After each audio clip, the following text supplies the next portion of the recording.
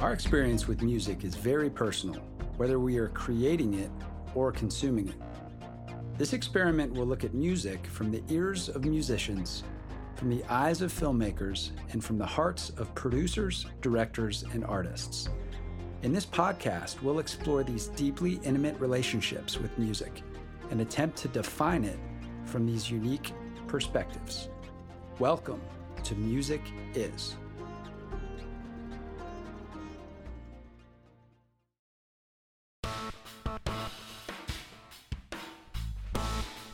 I would put it up there as a basic human need. And sometimes you turn on the faucet and it gushes, and sometimes nothing comes out, or it's a tiny drip for months. You can't control it. And now I'm comfortable being like, this is who I am, and this is what I do. And then again, I have no idea. Welcome to a special episode of Music Is, where I join screenwriter, producer, and storyteller Carrie Schrader at her and her partner Amy Ray's house in the beautiful North Georgia mountains for a discussion about creativity, music, writing, and finding your way. Without further ado, please enjoy my conversation with Carrie Schrader. Novel idea.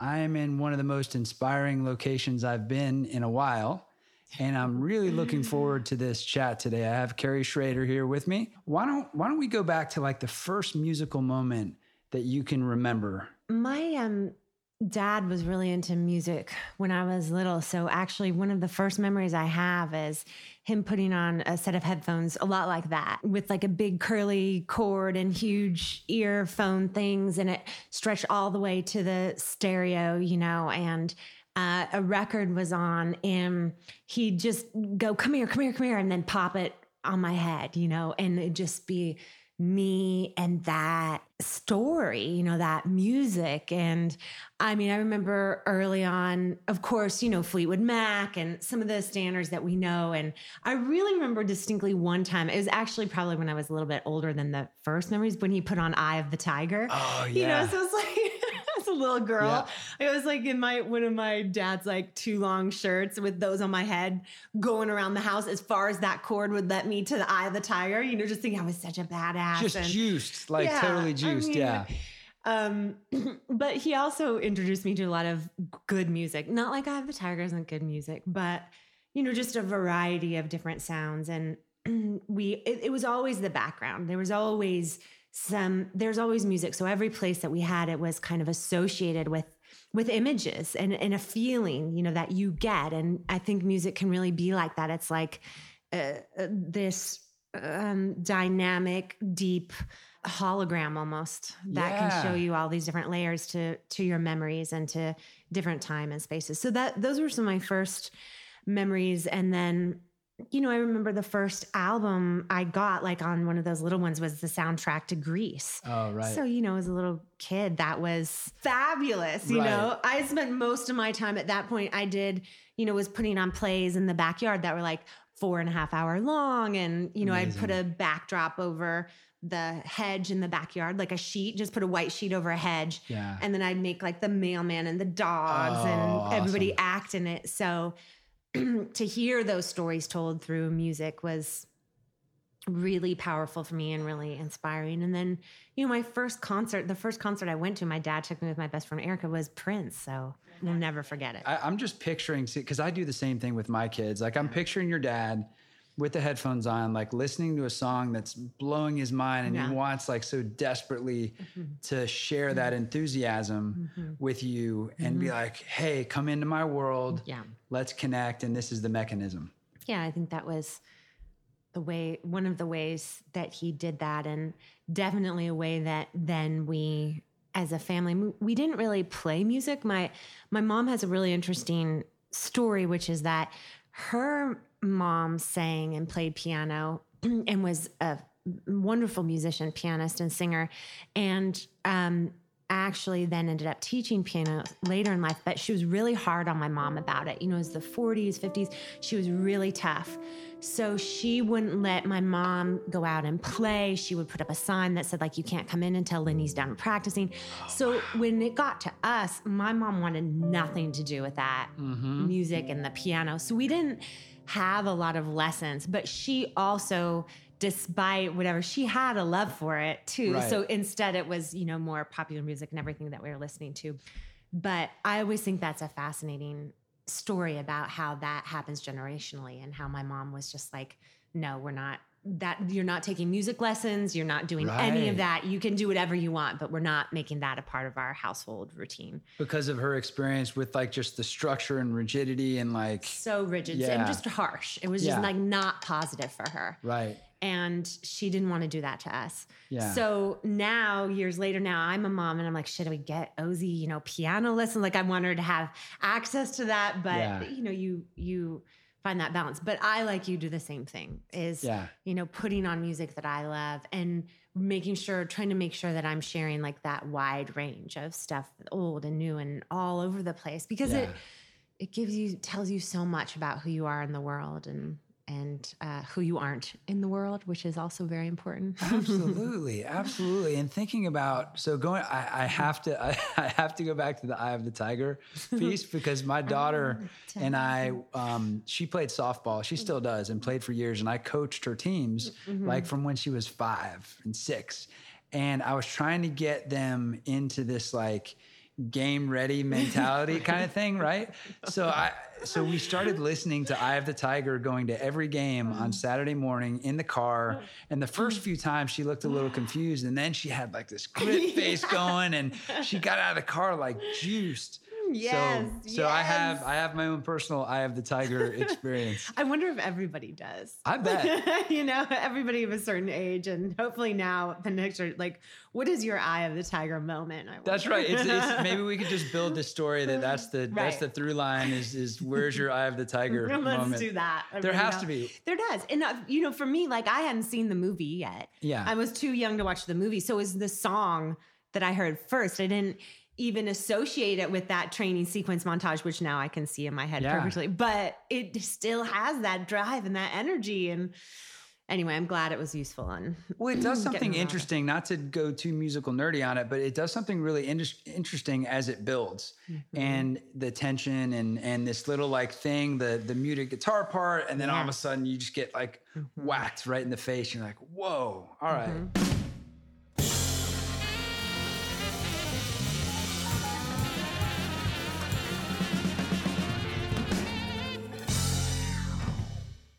So tell me about growing up in the Pacific Northwest.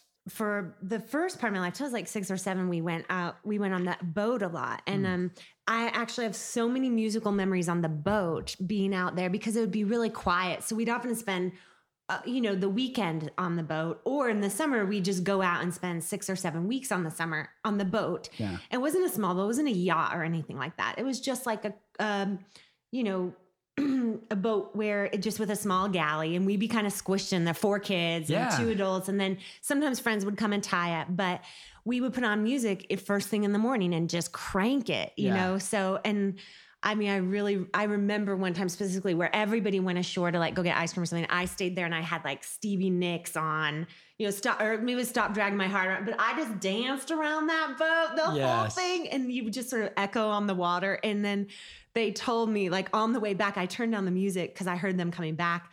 And then they got there and I just acted like I was just doing nothing. And they were like, we heard you all the way down there. We heard you singing, the music singing, it was totally busted in your little private moment. Yeah. But growing up in Seattle, it was a really great experience. And it was also when Seattle was much smaller. And then, of course, as I grew older, I was really there for the riot girl movement and the grunge movement and kind of early, like, ravey stuff, in my 20s, which obviously was just a little bit of a big movement there. Just a little, yeah. Yeah. I think I was always a talker and always really in my own little world. That's what they used to call it. Like she's a free spirit, which is what they call artists, right? Or she's in her own little world, or it used to terrify my mom, I think particularly, and my dad. Sometimes like I would make up these stories that were very believable. Like one time I told my mom that there's like this neighbor had a dog and they had all these puppies and they died. I told her this elaborate story. And so she saw the woman at the grocery store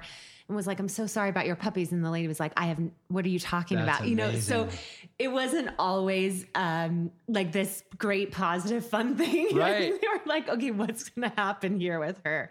So it wasn't really until I got into a drama class when I was in high school. I was really struggling. Like I just never went to school. I was like, oh, you know, F everything. And my family had sort of fallen apart. Everything had sort of fallen apart. And I got this great drama teacher, and she knew I had done some drama, some acting and stuff earlier, but she really was like, you know, why don't you come audition? And then I was done in, but I didn't, That's what it was, yeah. I didn't know I was a writer or director then. I mean, I was always doing creative writing. I certainly got noticed, like some notice for it in school, but again, there wasn't really any channel. There wasn't someone saying like, you're really good at this, try this, or even someone saying like, this is something you can do. And there especially I wasn't seeing any women doing that, which back then I think was a big thing. So even though I was studying Spielberg, I was memorizing every shot from movies and TV shows that I loved, I didn't know. I mean, I really didn't even think of it as an option until much later. Interesting. Yeah. And so do you find yourself going back when you see people kind of looking and walking around kind of confused and like they're looking, but they haven't been able to find it? Do you find yourself going to those people and being like, hey, let me show you what I've seen? All the time. Yeah. I love, not that I have all the answers, not that I have an eighth of the answers, right. But if I wish I had someone like me. Yeah. Back then to be like, sure. Dude, it's okay to do all this weird stuff. Yeah. It's okay to, you know, dig in and write and, you know, get into these worlds and make up stories and all of that. As opposed to, man, your math grades are shit. Right. Like what, why do you not like going to class? And, you know, it's that idea of that conveyor belt thing where it's just, here's the one path as opposed to kind of peeking around the side. Even now, I wish I have more crossover between music and film, because I do love both. And, you know, you are sort of forced to choose, or you're told you have to choose. Yeah. I love seeing those people with that look in their eyes and then kind of pulling them in. Oh, and it's so fun on a film set when I can get one or two of those newbies, you know, and they just some of them don't make it to the end of the shoot. And then the others that do, they get that place of like, I'm home. This is me. This is a world. This is a place I belong. And also something much bigger, which is like, this is a place where I can pull in something bigger than me, or I can be that, I can channel whatever gifts I might have to give to this world. Right, you know? right. There's also the struggle to, if you really want to do something really well, leaning into that one thing. You start to realize that you have to be like an arrow and be sharp and practice to get to that target. It's not that simple, and it does take that. And I mean, I think when I really started to evolve as a writer, and I really, really, like you said, leaned into this craft and started to study storytelling, I found, holy shit, like this is not easy. And this is a lifetime of this. And I'm still humble to it. I always will be, I think, humble to this art. And it, you know, sometimes you turn on the faucet and it gushes, and sometimes nothing comes out, or it's a tiny drip for months. You know, you can't control it. So yes, I think it's a matter of, and now I'm comfortable being like, this is who I am, and this is what I do. And then again, I have no idea. The last film I did, I would have never guessed that I'd be working on a story like that. I actually, if someone asked, I'd be like, I'd never tell that story. But then here I was, and it was this amazing, wonderful thing. So it's like knowing and then having the openness and flexibility to then do whatever that flow takes you. Neil Gaiman talks about this idea that, number one, it's all about making great art in the end. But to do that, you don't necessarily have an A to B.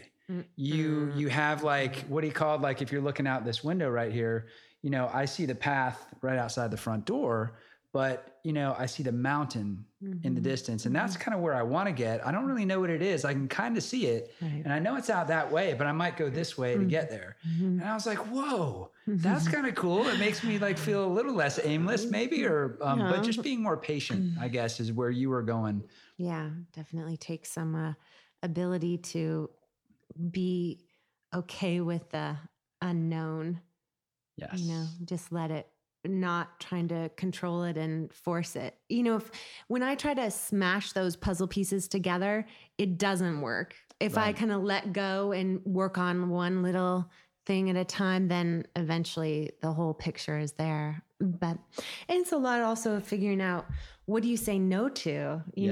There's so many wonderful avenues to go. How, you do kind of have to pick one path and at least start on it and then see where you end up.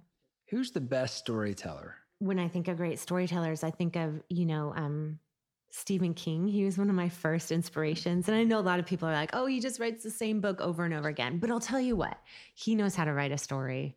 And he wrote this actually great book about writing called On Writing, which is one of my favorite, I still recommend it. It's one of my favorite books about how to write, because he's just so knowledgeable about how to craft a story. But when I was really little, I started reading Stephen King. Like, I shouldn't have been reading Stephen King books at 7, but I never slept. So I would either stay up and watch TV, which was always Hitchcock and Twilight Zone, or I would read Stephen King.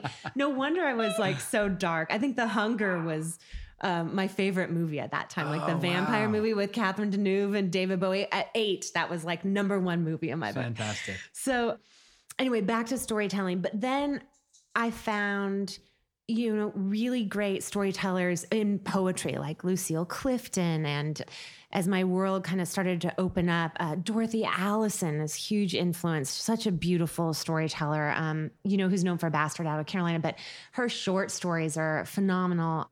I'm trying to think some of the more recent ones. I went on then to study, like I said, writers who I really liked, who were telling stories through music, and started with like soul and went back to Prince and then kind of into more Americana.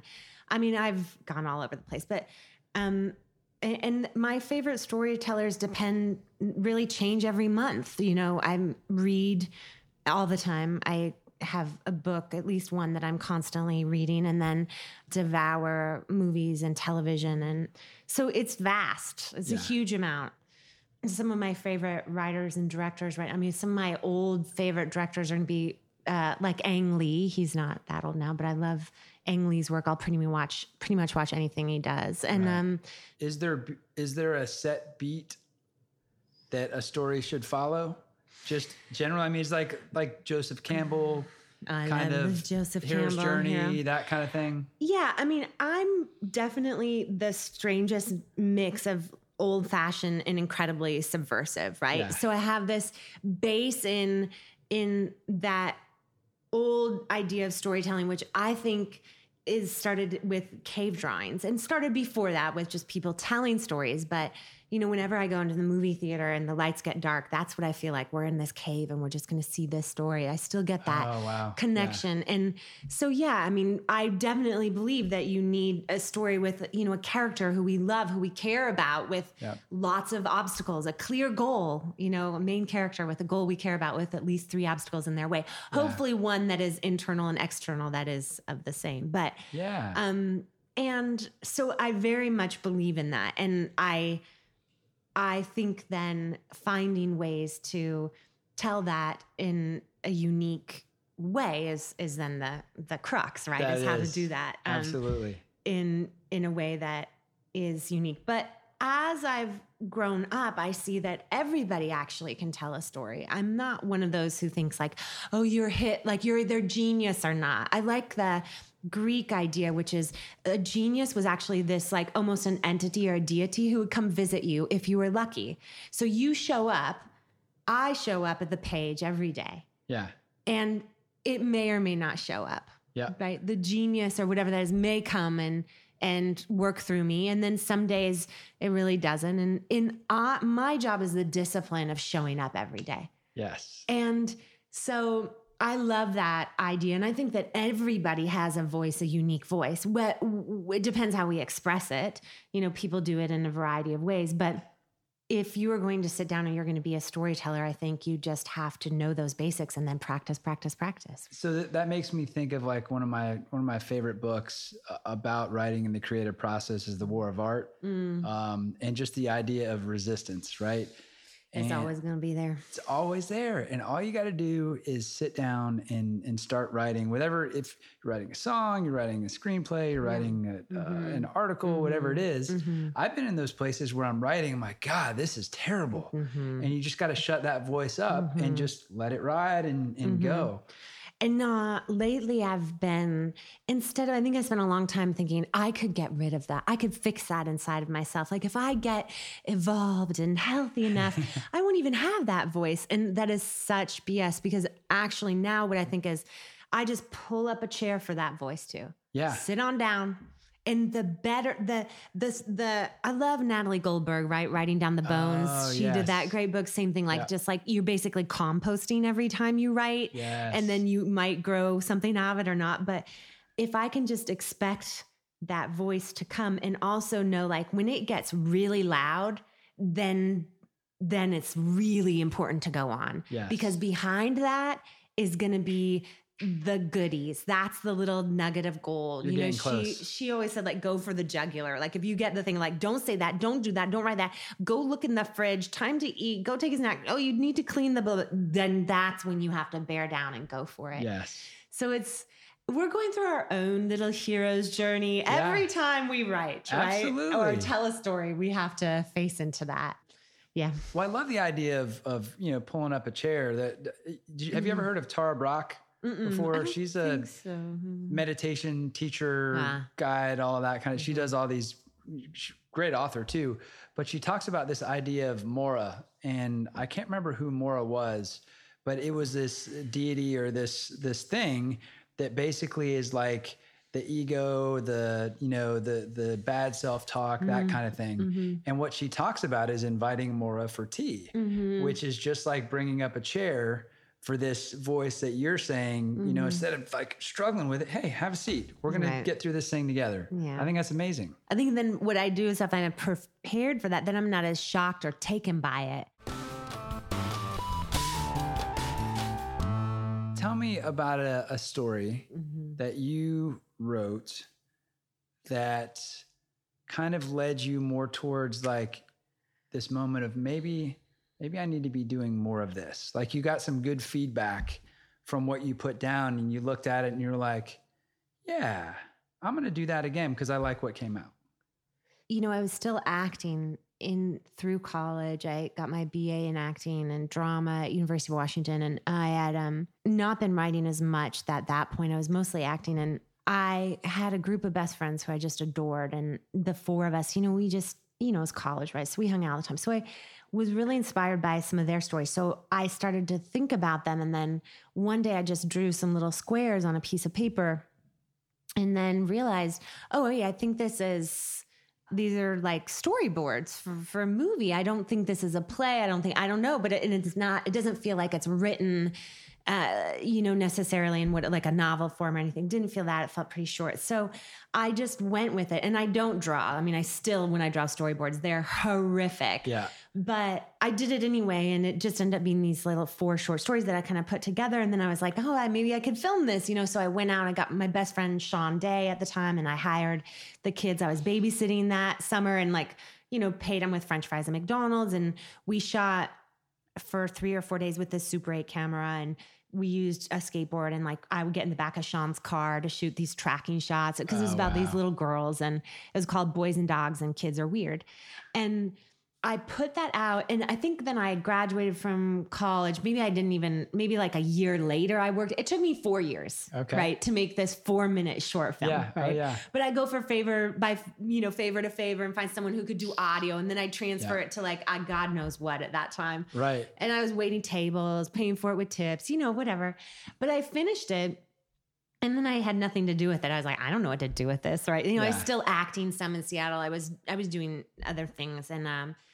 And somehow, and I don't know how, if you're out there and you did this, it ended up on like a public access station in the 90s, that kind of became a thing. Yeah. And someone saw it, and then someone saw it, and someone saw it. And then so I got a call. I was at work, and it was Women in Film and Television. They were like, hey, your short, Boys and Dogs and Kids Are Weird, has won an award at Women in Film and Television.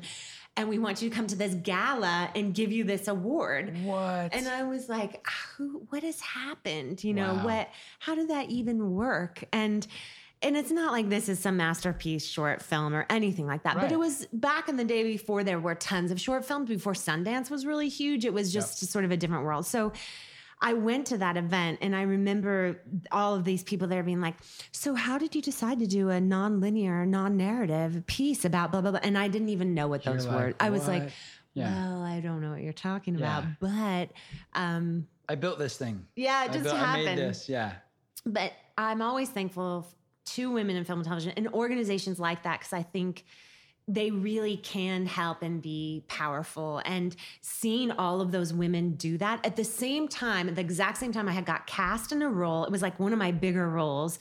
I wasn't like acting tons. I was mostly doing like fringe theater in Seattle, right? It was like weird shit that was no one understood. Yeah. But I got a role with a friend of mine who was doing a short, and I was like the lead actress.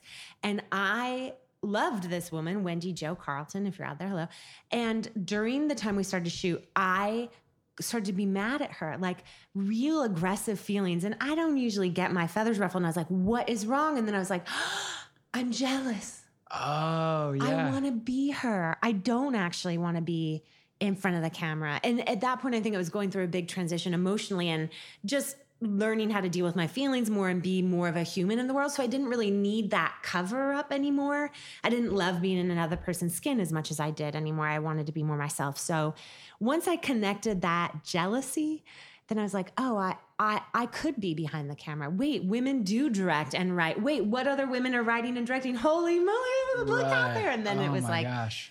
So then going to the Women in Film, it sort of brought it all around to really see all these women who are doing it. And that is when I really turned a corner and started to pursue it more full-time, and eventually left retail and like this other path and just committed my life to doing it. And that's when I really switched over. And so I started to go to school at night. I met Stuart Stern, who wrote Rebel Without a Cause, who really took me under his wing. And that's amazing. So it's one of those, we were just talking about like the mountain in the distance and going straight out the door, thinking, yeah, straight out the door, that's what I'm doing. And you wouldn't have realized that if you let ego win the battle. Right there. You were at a point where you were like, that's okay. I understand these feelings and what's going on. And I'm going to embrace, that's where I need to go. I think that is super cool. So that's like a monster pivotal turning point for you. Oh, it's huge. And I think if we're lucky, I don't think it's even luck. Everybody, you have different guides who will come on that path and are like, this way also might get you there. Right. I don't know, but it got me there. And then you can kind of decide, you meet people on the journey, and you get these guides who can kind of help you along. And I certainly had those early on, and so important to giving me the courage to say, okay, I can do this. I can wake up and try this again tomorrow, and let's keep doing it. And so then, I became more and more stuff, and I started writing. And that's then when I started to write my first features after that and start to really delve in. Tell me about your creative process. So I write in the morning 3 pages, which, came from that book, The Artist's Way, which maybe there's a lot of you out there who do that. But, that's not real writing. It is, but it's not like, sitting down and writing a novel. It's really just getting all the junk out. But for me, it is about connecting. That's where I can kind of get past. I really believe in that left to right motion across the page, that it does get that connection between your left and right brain going. So you get those neurotransmitters in a different pathway. And then in that moment, you have a chance to change some of the pathways your neurotransmitters have been going down all your life, whether you want them to go that way or not. Yep. So I practice and then show up. And then usually in that, something will sort of emerge of where I'm at, like what's the priority for me, and what am I called and inspired to work on right now. And that can be the basis of then setting up a time, hopefully later in the day, that I've carved out to have more creatively. Right now, often that creative time in the morning is brief. I don't have tons of time to do it. And then I'll carve out time later in the day to write, or if I'm directing something, then I'll be to work on the shot list and the shot sequencing and the storyboards. I'm really obsessed with shot progression and visual sentences, really creating sentences out of images, close-ups, wides, that combination and how it manipulates people and how I can be a master at that. So cool. But my creative process really starts with those 3 pages. And that's usually where I get any inspiration I'm going to get will be then. And then also through exercise, walking, being in nature. Yes. Definitely essential for me. Mm-hmm. I have to have that outlet. When I get moving, then the things start moving. That's usually when I can untie story knots in my head, or new ideas will just come.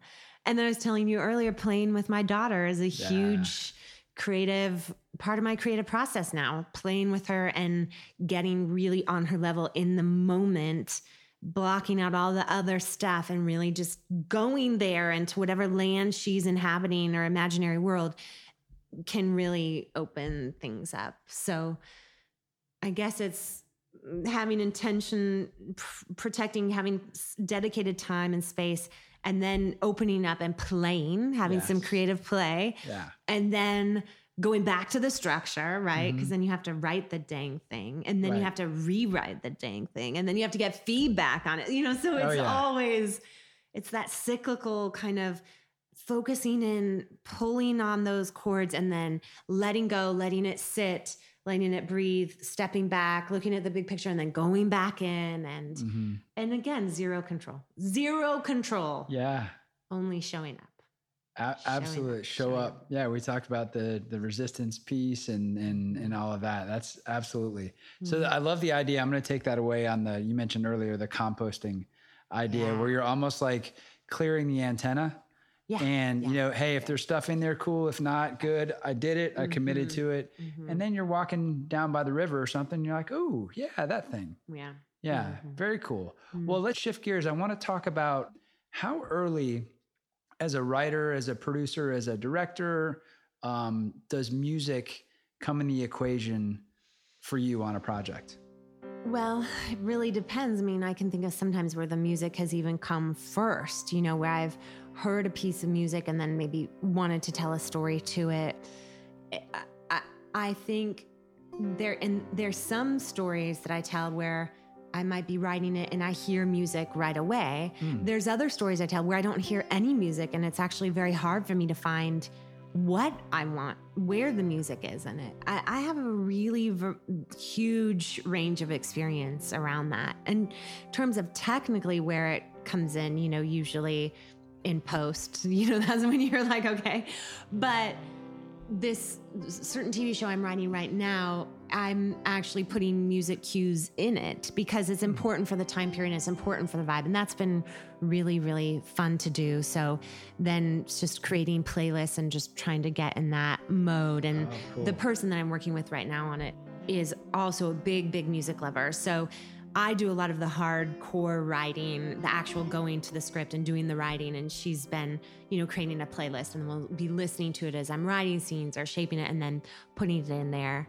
I was about to ask you, do you listen to those songs actually while you're writing in that particular scene to put yourself into it, right? Yeah. And then read it or try to read through what I've written and be listening to it and really try to imagine it from that character's point of view, and then also or later as the audience sees it, what emotion am I trying to get across, and is this doing it, and is it propelling the story forward? And I'm always like, is this moving the story forward? Is it creating the suspense or creating that suffocation that I'm using to put my protagonist in a corner so there's no other option, and then boom, they're gonna break free?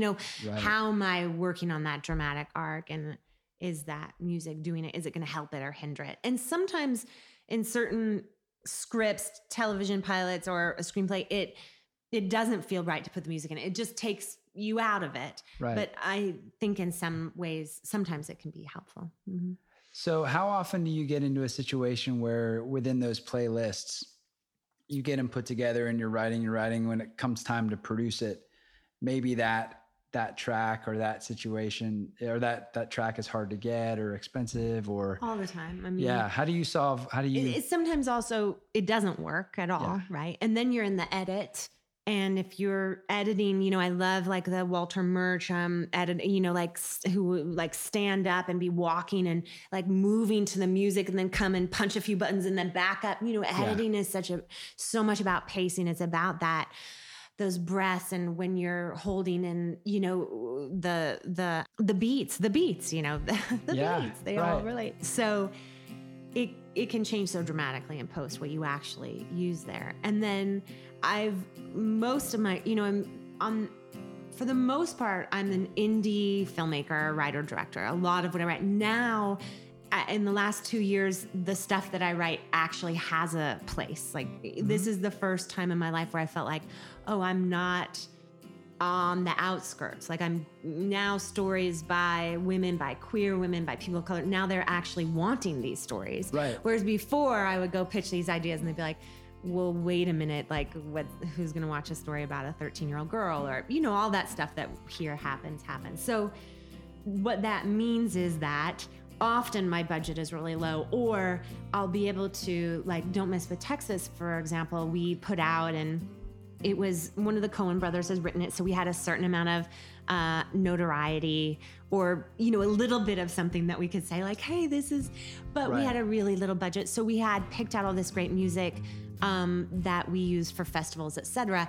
And then we the film got bought, the short film got sold, and then we had to switch all the music out because we couldn't afford any of those songs. Yeah. But even now, I think, and we did the same thing with the documentary that I did, The Founders. We had a lot of great music in it. And then in the end, after 2 years of trying to negotiate music deals, licensing fees that would work, we had to give up, I think, 5 or 6 of the main songs and swap those out. And Charlie, who's the editor on that, also writer-director, she really did the bulk of that, really finding alternate stuff. And she would come in and have 5 or 6 songs that I could listen to. And that was a tough one. Those are always tough when you have to lose a song and find something else. And it was just really so locked and just gave you the right punch. Yeah. But that's part of it. Do you ever, when you're on set, I hear of directors occasionally like using music to set the tone on set, not necessarily while you're shooting, but like to put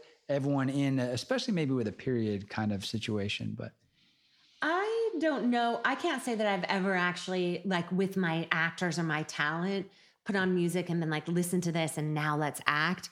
I have, I love a dance party, right? So I am always going to have, you know, definitely on set, start the day with a dance party for everybody. And like me and Ozzy, my daughter, you know, like she's been having dance parties before she had walked because that's awesome. That's what we do, especially with if I'm getting locked down or uptight or stressed out or stuck. I feel like a dance party is the best way to unlock that creativity and also get everybody inspired and just loosen up again and then so you can get back in touch with the flow, you know? So I use it that way. And I hope that as I direct more and more, I'll have more opportunities to do something like that on set. I mean, it'd be really fun and it'd be really great for the actors to. I think back to this, you know, the dance part. I think back to you on the boat, everyone ashore, you doing this big thing, right? So it translates to now. Pretty cool. And everybody can be so goofy, you know, and just like let go and just let it all hang out, be a dork for a minute. And it's so good when you can let that other part of you come out. Well, it makes everyone else more open to give. Yeah. Right. Yeah. So if you're on that boat that you were on before. Now, no one's on it. They're on shore. You think people can't hear you. What song do you put on?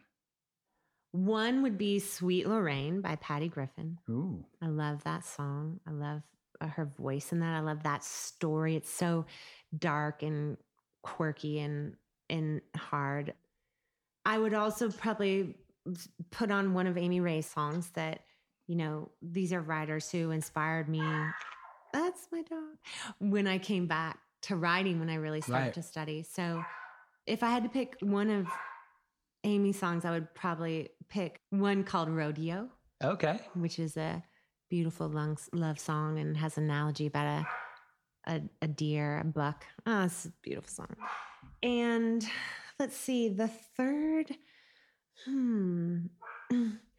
it might have to be Michael Jackson's Shake Your Body Down to the Ground. Ooh, wow. That's a good one. That's one that will just, whenever it comes on, no matter what's happening, I know. You're moving. It's really like, come on, you can really have fun. So if you could shapeshift fun. into the form of any musician ever, no matter who it was, it could be Bach, it could be Jimi Hendrix, it could be whomever, who would you shapeshift into and why? Aretha Franklin. Mm-hmm. I mean, might be an obvious choice, not really for me or someone like you look at me, but just to be able to belt it out like that. I mean, what a amazing thing to be able to have, to just like that voice. It's not of here, right? It's not of this world. It's of something bigger and deeper than all of us, right? To have that kind of power and be able to stand in front of people and do that, I can't think of anything more exciting or profound. That would be a heck of an instrument to play and just be able to like fully express, because there's no governor on it, right? No, it's just like Stax or Motown. That's what I knew. Right. You know, that's what I associate so many great things and great moments in my life with Motown. Stones or Zeppelin?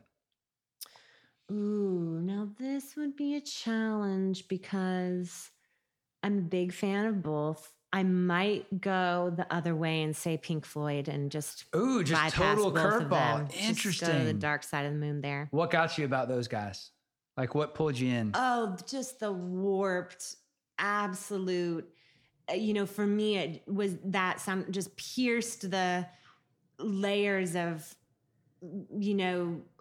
just falsity, everything that I saw around me. Once I, heard Pink Floyd, I was like, oh, right. This whole other universe exists of something just much deeper that can exist at the same time.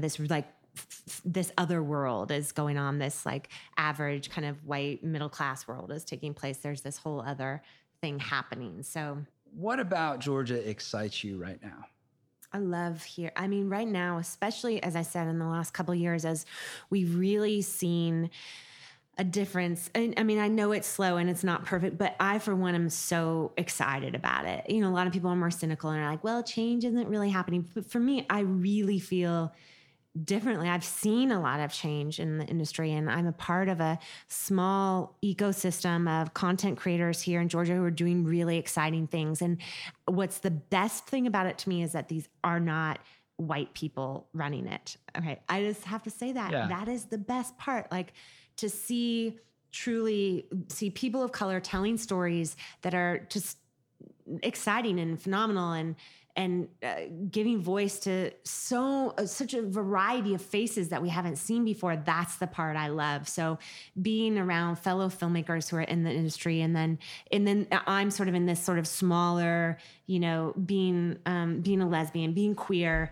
smaller queer world, and being a feminist too, this sort of women's movement coming up. But it's just so exciting to be one, that there's actually a market for these stories that's evolving, but to be in this small town.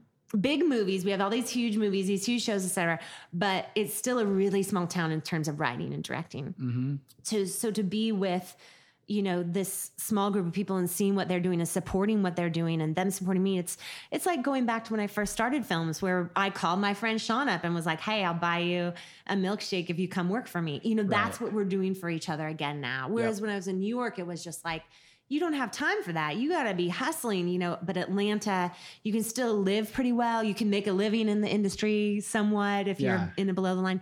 And then you can be creating this new exciting content. So I feel like it's electric and thriving. When Black Panther came out and feeling the city kind of shut down, and we were at Midtown. I mean, I was on fire. I was like, this is where it is at. I don't know if everybody knows that out there, but Hotlanta is Atlanta.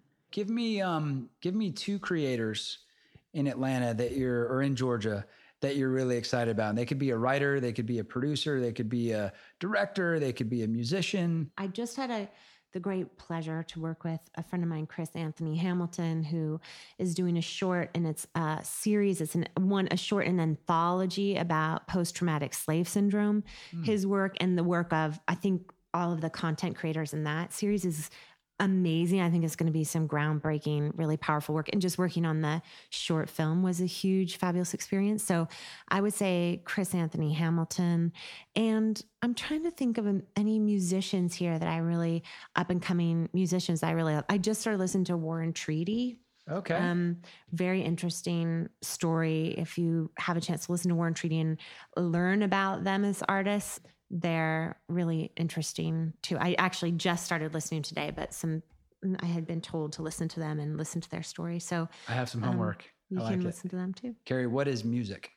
It's like blood, it's like a nourishing river inside of us and outside of us that we need. I would put it up there as a basic human need. They have like the pyramid, you have to have food, shelter, love. I put music right in there. Wouldn't you? I would. For more on Carrie Schrader, you can visit her website at carrieschraderfilms.com. She's got a bunch of exciting stuff in the works at the moment, one including a TV pilot that she has written that was accepted at the Orchard Project in the Episodic Lab in New York City. She also has a feature underway, and she has a wonderful consulting practice called Write the Damn Script, where she helps folks like me get crazy ideas out of our brains. Special thanks to Tunewell Music for helping provide some of the music for this episode. Tunewell Music is a boutique licensing collection of pre-cleared music with independent and emerging artists. More information on Tunewell Music, you can find them at www.tunewellmusic.com. Special thanks to Jason Shannon as the composer for the theme song of Music Is, as well as Harper Harris for engineering and mixing this episode. Stay tuned for upcoming episodes where we talk to musician, comic, writer, ad guy, Mike Schatz. We also talk to Samid Afghani, who is the general manager of the Atlanta Symphony Orchestra, and many, many others.